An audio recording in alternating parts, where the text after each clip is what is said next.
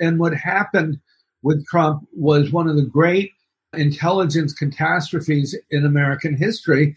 And FBI counterintelligence played a major, major role in that catastrophe. And they don't want to tell us how they screwed up.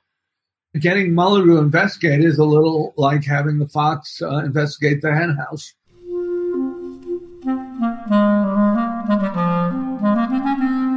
Hello, this is the Great Battlefield Podcast.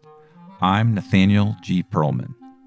A great political battle is being fought right now between progressives and the forces of reaction on the other side.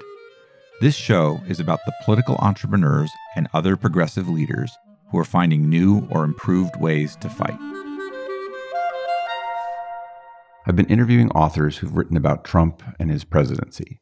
In this episode, I spoke with Craig Unger, a journalist and writer who has a new book called American Kompromat: How the KGB Cultivated Donald Trump and Related Tales of Sex, Greed, Power, and Treachery. Craig is the author of 7 books, including the New York Times bestsellers American Kompromat, House of Bush, House of Saud, and House of Trump, House of Putin. For 15 years, he was contributing editor for Vanity Fair, where he covered national security, the Middle East, and other political issues. He was a longtime staffer at New York Magazine and served as editor-in-chief of Boston Magazine, and has contributed to many other publications. I asked Craig about his career and about how he came to write his new book and what it says. With all we know about Trump and his choice of the worst people as friends and associates, it's shocking that we elected him as president and that he's working on a comeback. So after a quick word from our sponsor, my interview with Craig Unger.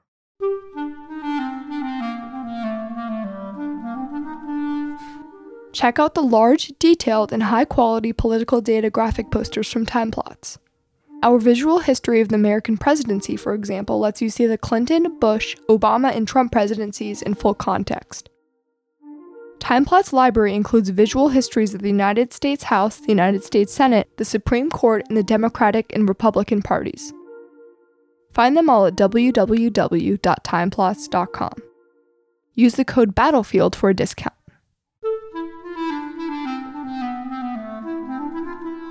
Craig, would you mind introducing yourself and giving me a quick biography? Yeah. My name is Craig Unger. I'm a journalist and author. I've written 7 books, and the last 5 have really been sort of a piece about how the Republican Party's war against democracy. My most recent one is American Kompromat. It's my second book on Trump and Russia. And in this one, I describe, among other things, how the KGB cultivated Donald Trump as an asset. Which is a shocking thing to think about an American president. It's absolutely astounding. I grew up in the 60s. I remember The Manchurian Candidate as one of my favorite movies when I was in high school. And it seemed so outrageous, this sort of paranoid conspiratorial culture that seemed impossible. And yet here we now have, and I have sources who went on the record who were willing to go on TV really talking about it from the KGB. Yuri Shvets was a major in the KGB. At a time in the 80s, he was at their Washington station, and his colleagues in New York station were actually recruiting Donald Trump, then a young real estate developer, and bringing him into KGB fold as an asset.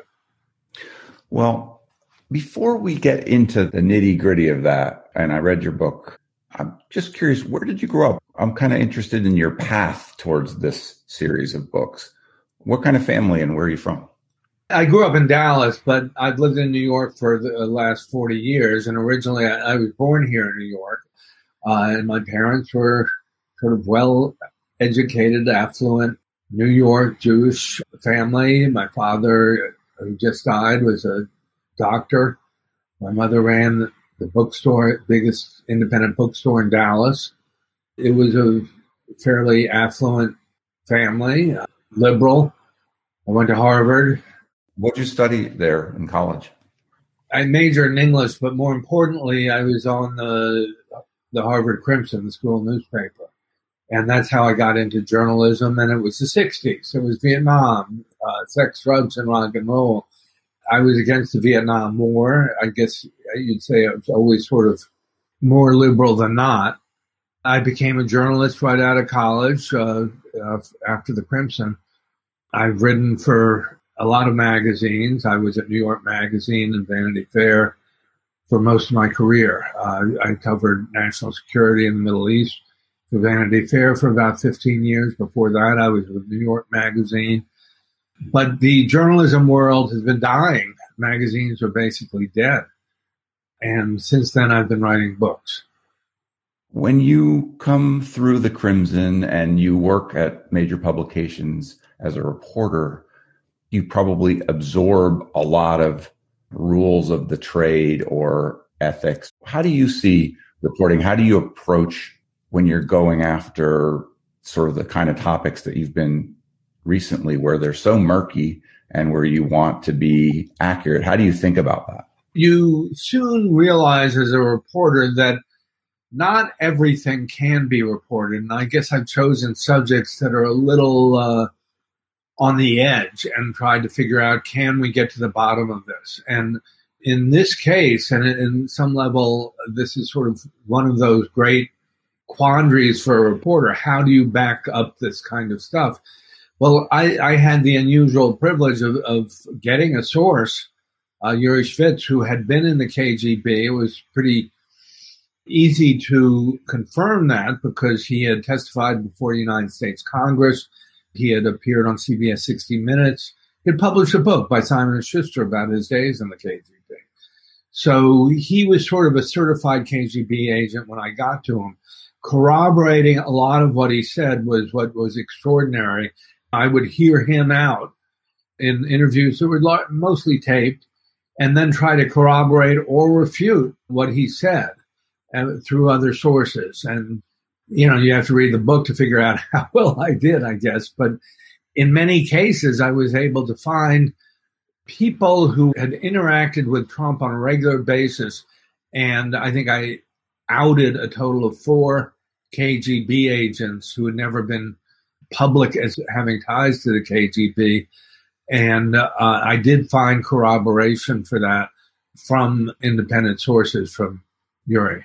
When I read the book, it felt to me like, because of the nature of what you're trying to show, that a lot of what he gave you was sort of surmise. This fit a pattern. This is what we would have done in these instances. It's kind of an extraordinary claim that he was an asset. And I think that's a pretty flexible term. The term intelligence asset is a very broad term, and it's different than being an agent. An intelligence agent is someone who knows he's been recruited by an intelligence service, and he can be tasked to perform certain operations, and someone's overseeing him doing that, and he has to report to them. The term agent is much broader and much looser. There are many different kinds of assets. And there's also the wonderful term, the useful idiot, the man who doesn't really know he's an asset, but who helps the intelligence service nonetheless. Yuri described Trump as a very specific kind of asset, that is a special unofficial contact, that is someone who could be relied upon to do favors, and favors would be traded informally. The KGB would do something for Trump. Trump would do something for them. It's true, as you suggested, that Yuri is a very highly trained intelligence analyst. And in the KGB, you were trained to analyze certain things. When I started working on this, I started putting together timelines, chronologies, and you would see a series of events take place. And as you filled out the timeline, you would come into questions of causality. Well, if this happened, why did the next step happen? Yuri applied a lot of that to the case of Donald Trump. He knew the protocols. He knew the people involved in the operation, and he knew what they were doing. And so when it becomes revealed that the people who Trump was meeting with were part of the KGB, and the next step is he's invited to the Soviet Union. This was in 1987. We can see the invitation as being part of a KGB operation. I think when you put together the whole sequence of events, and there are dozens and dozens of events, it's hard to interpret, to find another explanation for what was going on other than that Trump really was an asset for the KGB. How I read it, kind of having watched Trump, and unfortunately for the last bunch of years, was like Trump is willing to consort with anyone of any level of reputation down to the gutter. He's willing to take advantage of favors from anybody. He's willing to do favors for anybody. Do you think it goes as far as sort of a loyalty that he has to another power, which seems like it's just hard to see him having a loyalty to anyone except himself? Well, loyalty can mean different things, and I'm not sure. I would never ascribe it as a value that he's. It's not a good word for him with anybody. But I mean, the one way I look at it is if you look at money laundering with Donald Trump and the Russian mafia, and I write about this more in my previous book, House of Trump, House of Putin. And what you see is starting in 1984, a man named David Bogatin comes to Trump Tower. He has $6 million in cash. That's equivalent to about $15 million today. And he says, I'll take 5 condos. And what is going on is a transaction through an anonymous corporation who's buying these condos in an all-cash transaction. And those two predicates are the alarm bells that go off if you're investigating money laundering. Anonymous beneficial owner, all-cash transactions. Now, Trump did those kinds of transactions with at least 1,300 condos. So he made an awful lot of money from that. And when we talk about loyalty, I would suggest he liked what he was doing. He liked that kind of operation. He benefited from it. I can imagine him being very proud of having figured out a way to make that happen. Absolutely. So this goes to, was Trump knowledgeable or not? And I would suggest doing the same thing 1,300 times suggests a pattern that means, yes, he was knowledgeable about what was going on. You don't just accidentally do 1,300 money laundering transactions. You point to this early transaction that Trump has where he buys a whole bunch of TVs from a particular seller with Russian connections in New York. Why is that important? Well, it's important because the seller turned out to be a KGB front. And the seller, Semyon Kislin, according to Yuri Shvets, was what was known as a spotter agent. A spotter agent is someone who literally spots potential assets or resources for the KGB. There's a lot we don't know about the transaction. We do know that it took place. I got that confirmed by Semyon Kislin. He wouldn't talk more about it, but he did say that he sold 200 TV sets to Donald Trump. And it's quite unusual if you think about it a lot. This was Trump's first major success as a real estate developer. It is now the Grand Hyatt Hotel next to Grand Central Station. And this came at a time when New York City was bankrupt. Trump got the option to develop the site for $1. He got enormous tax abatements for the next 40 years. And this was truly successful. A lot of his projects were complete failures, but this was a great success. But if you think about it, the Hyatt Hotel Corporation is a blue chip franchising outfit. Why are they buying their TV sets through an operation run by Soviet emigres in downtown New York? There must be very reliable third-party vendors that a company like Hyatt can find. This does lead to unanswered questions. It may just be they were offering Trump a great, great price. And it may just be that Semyon Kislin was really trying to get a new customer. the interested parties won't discuss it. But we know the transaction took place, and the Kislin store was a KGB front. It's not just Yuri Schvitz who told me that. I did talk to a former federal prosecutor named Kenneth McCallion, who was working with the FBI at the time, and he recalled staking out the electronics store. It was known as the Joy Ludd store.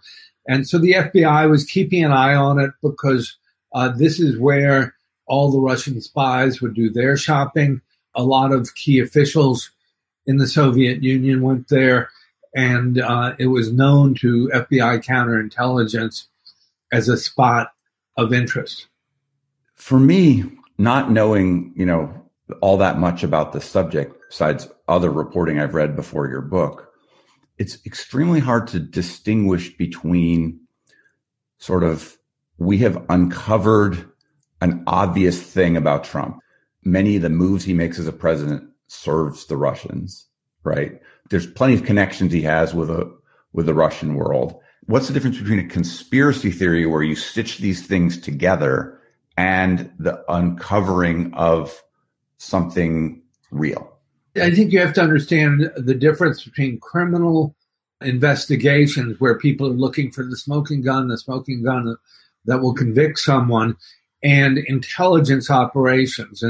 And this is something I try to make clear in the book, because I feel very strongly what America needs was a serious counterintelligence investigation, and we have not gotten one.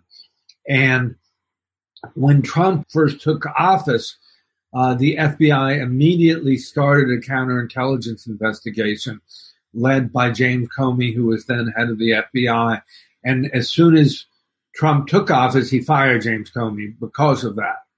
As you will recall, Robert Mueller was then hired as a special counselor, and he was also mandated to do a counterintelligence investigation. But that never happened, or at least if it happened, it was buried. What Mueller reported was a criminal investigation.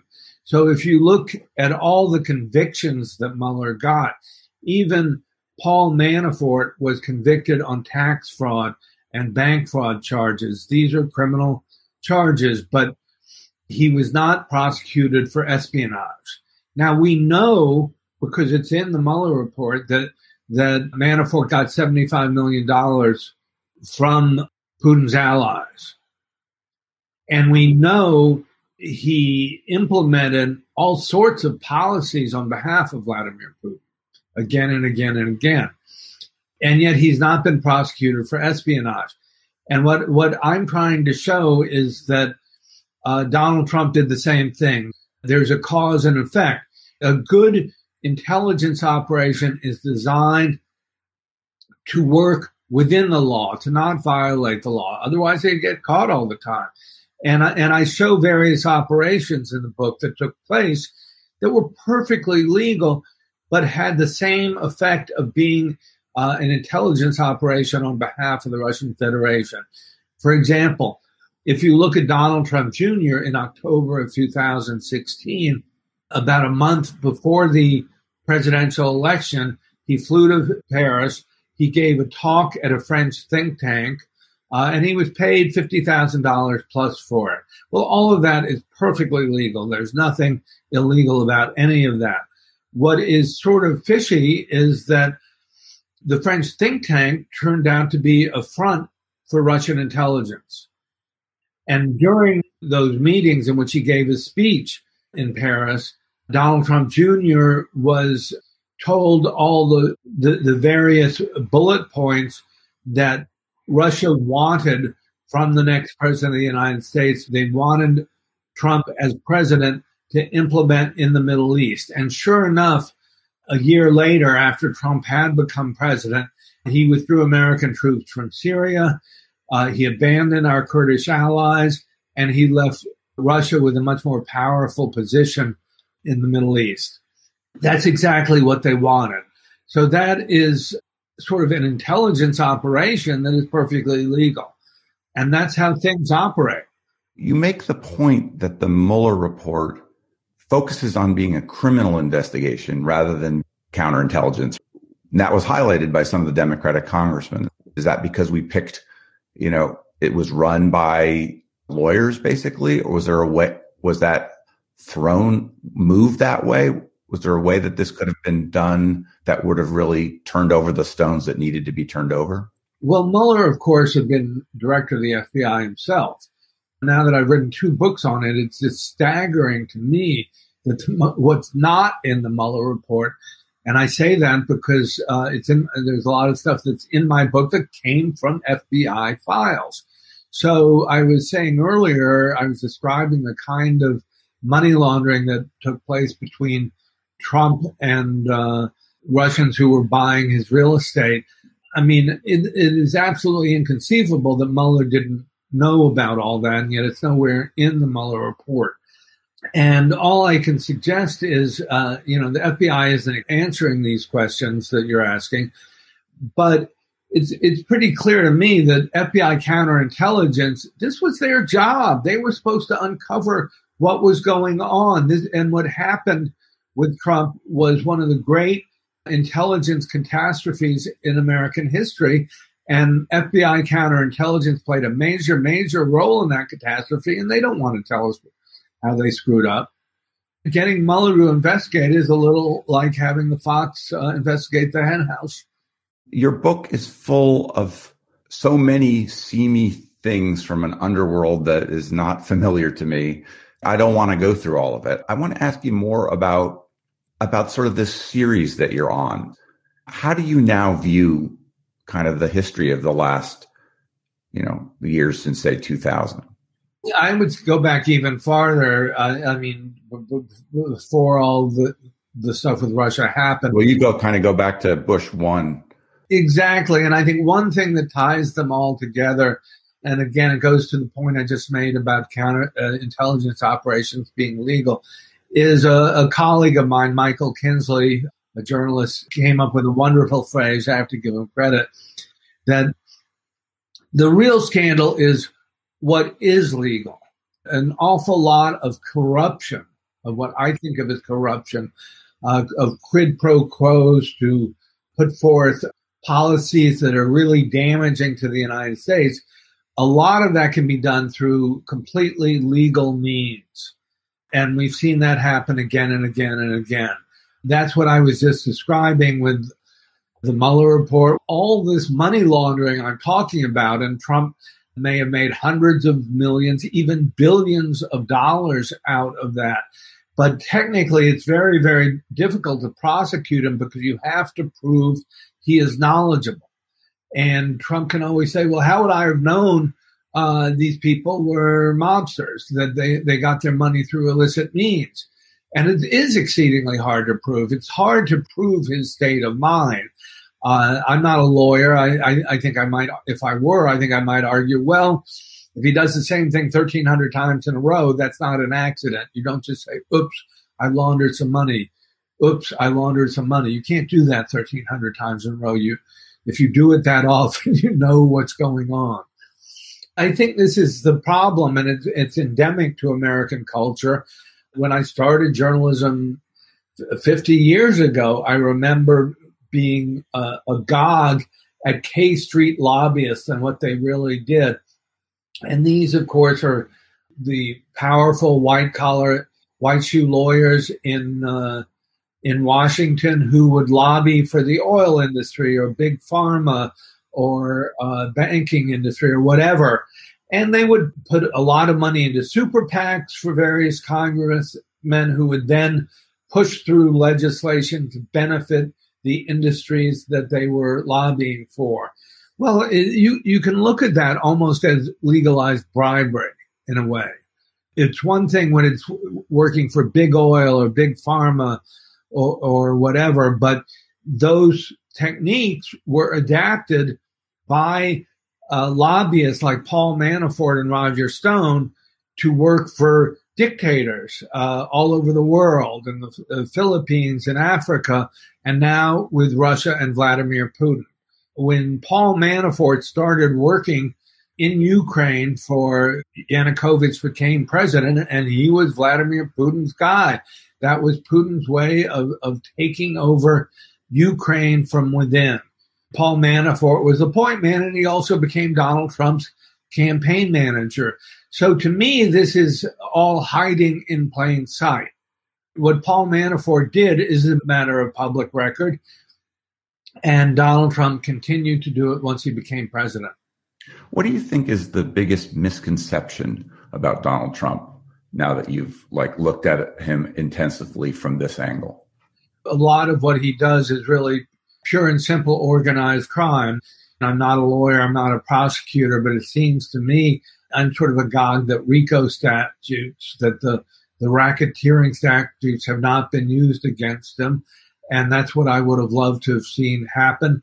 We have, in a lot of ways, our country's in denial and we don't want to get to the bottom of things. Or as I was saying earlier with the FBI, it's not in the FBI's interest to get to the bottom of it. They don't want to reveal things that in which they participated. One thing I've reported again, and it tends to get lost, is two FBI directors, William Sessions and Louis Freeh, ended up working for powerful Russians who were part of all this. William Sessions was the attorney. After he served as head of the FBI, he became the attorney for Simeon Mogilevich, who's enormously wealthy, powerful Russian mobster who works hand in hand with Russian intelligence, with the FSB. His own lawyer was head of the FBI. I mean, just think about that for a moment. William Sessions is making millions of dollars off that. What kind of message does that send to FBI agents who are investigating all this? And then he was followed by Louis Freeh, who bought a beautiful house in Palm Beach right next to Mar-a-Lago and represented Prevezon, which of course was one of the Russian companies involved in all sorts of corruption that led to the Magnitsky Act. What does it say to you about our democracy that someone with the just sordid associations that Trump had can kind of conquer it and become president? Money talks, and that lawyers are capable of putting together legal means of working their ways around strictures that should be more strictly enforced to prevent real corruption. I think there's nothing new in this in a way. I mean, I think it goes back to the days of the robber barons and so forth, and we've always had this problem. Early on in my research with regard to Trump and Russia, I was talking to an American businessman who had done work in Russia just after the Soviet Union crumbled. This was back in the early 90s. By the way, this has been going on for more than 20 years. It does go back to the 90s. And if you remember Speaker of the House, Tom DeLay, he made a lot of trips to Russia. At the time, this Russian, I guess you'd call him a businessman, but he was sort of a mobster, wanted to bribe Tom DeLay. And the American businessman who was my source said, no, that's illegal. You can't bribe him. And instead, he sent him to these K Street lobbyists who made sure the money went through some super PAC to Tom DeLay. Well, I mean, essentially, it was just a legalized form of bribery. And the Russians mobster was elated and said, oh, you've legalized bribery. How wonderful. Probably the most egregious thing that happened under Trump happened seems to me, just after you closed your book, which was the January 6th, the attempted insurrection at the Capitol. How do you fit that into the plot? Well, I still think we don't know everything about it. As you say, it did happen after my book had gone to the publishers. But Russia did have a role in it. They were promoting QAnon, for example. Reuters did a lot of reporting on that.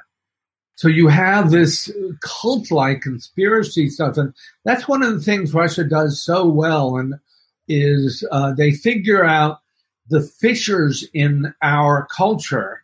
And there are a lot of them in a lot of problems. If you look in our history, the Russians take those and exacerbate it. And they accentuate the polarization, and they've been able to do it very, very effectively through social media.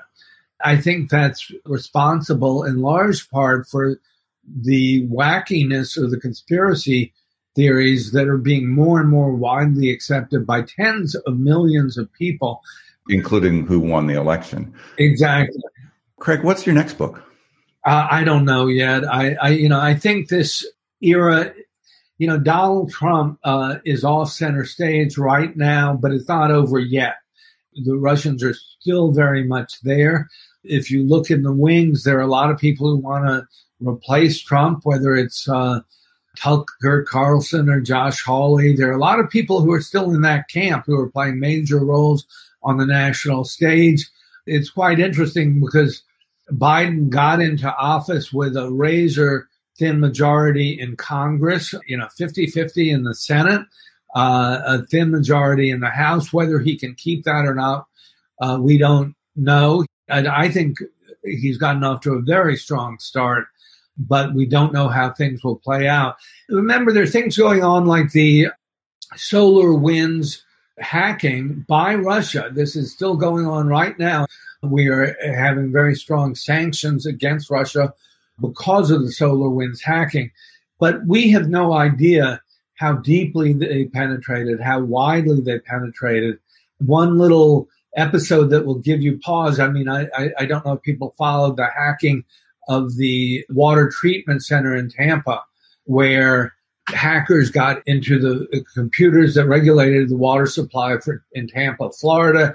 They ratcheted up the amount of lye in the water by a factor of 100 so that it would poison the people of Tampa. Fortunately, someone really was paying attention in Tampa and stopped the damage before it was too late. But it gives one pause. There's nothing more elemental than water, I would argue. And how many other places has that happened to in which it has not been detected? Your title with the word Kompromat in it seems to suggest that they have something on him, and that others do as well. Do you have any predictions about how that might play out, or suspicions about how that affects his decision making? I can speculate. I mean, but it's no more than that.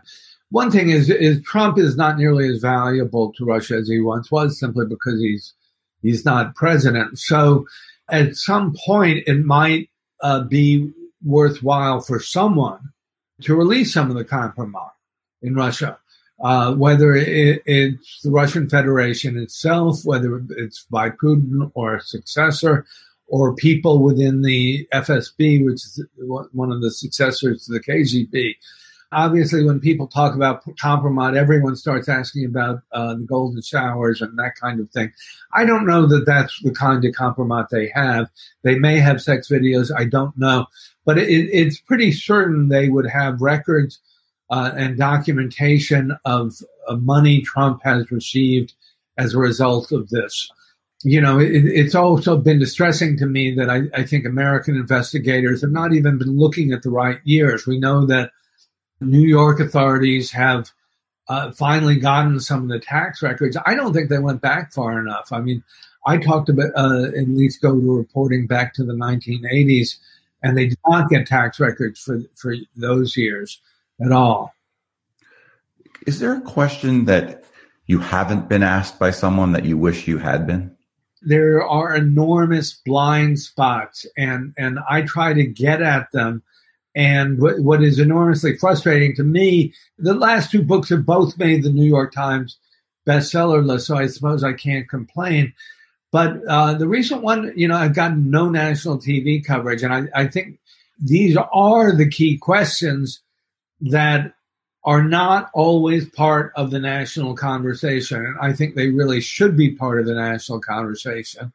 And I guess I'll keep trying to do that. There does seem to be a very deliberate and maybe very smart effort by the Biden administration to not give Trump attention. The only worry that I have is that he's still lurking. He probably will run again or bless someone like him, and he's still very dangerous. I would like to see a real effort to investigate him on the federal level, not just, some of the things going on in New York. Absolutely. I mean, I do think it is smart of Biden to take care of COVID. Absolutely. To vaccinate. And if you remember, Biden was derided as Sleepy Joe by Trump. And in fact, he's been enormously forceful and focused. And I think that's terrific. But there are other parts of the government that where we need to get oversight. Congress has to be forceful in oversight. The Justice Department has to do that as well. And frankly, I think there are real glitches when it comes to prosecuting espionage or going after counterintelligence. And that's where things really need to be done. And the FBI and the CIA should be on it. And I'm not at all confident that they are doing their utmost to get to the bottom of it. It does seem like there's a set of laws that need to be changed to cover things that are really not covered right now. Absolutely. Craig, it's great to talk to you. Is there anything else you want to say? Not that I can think of.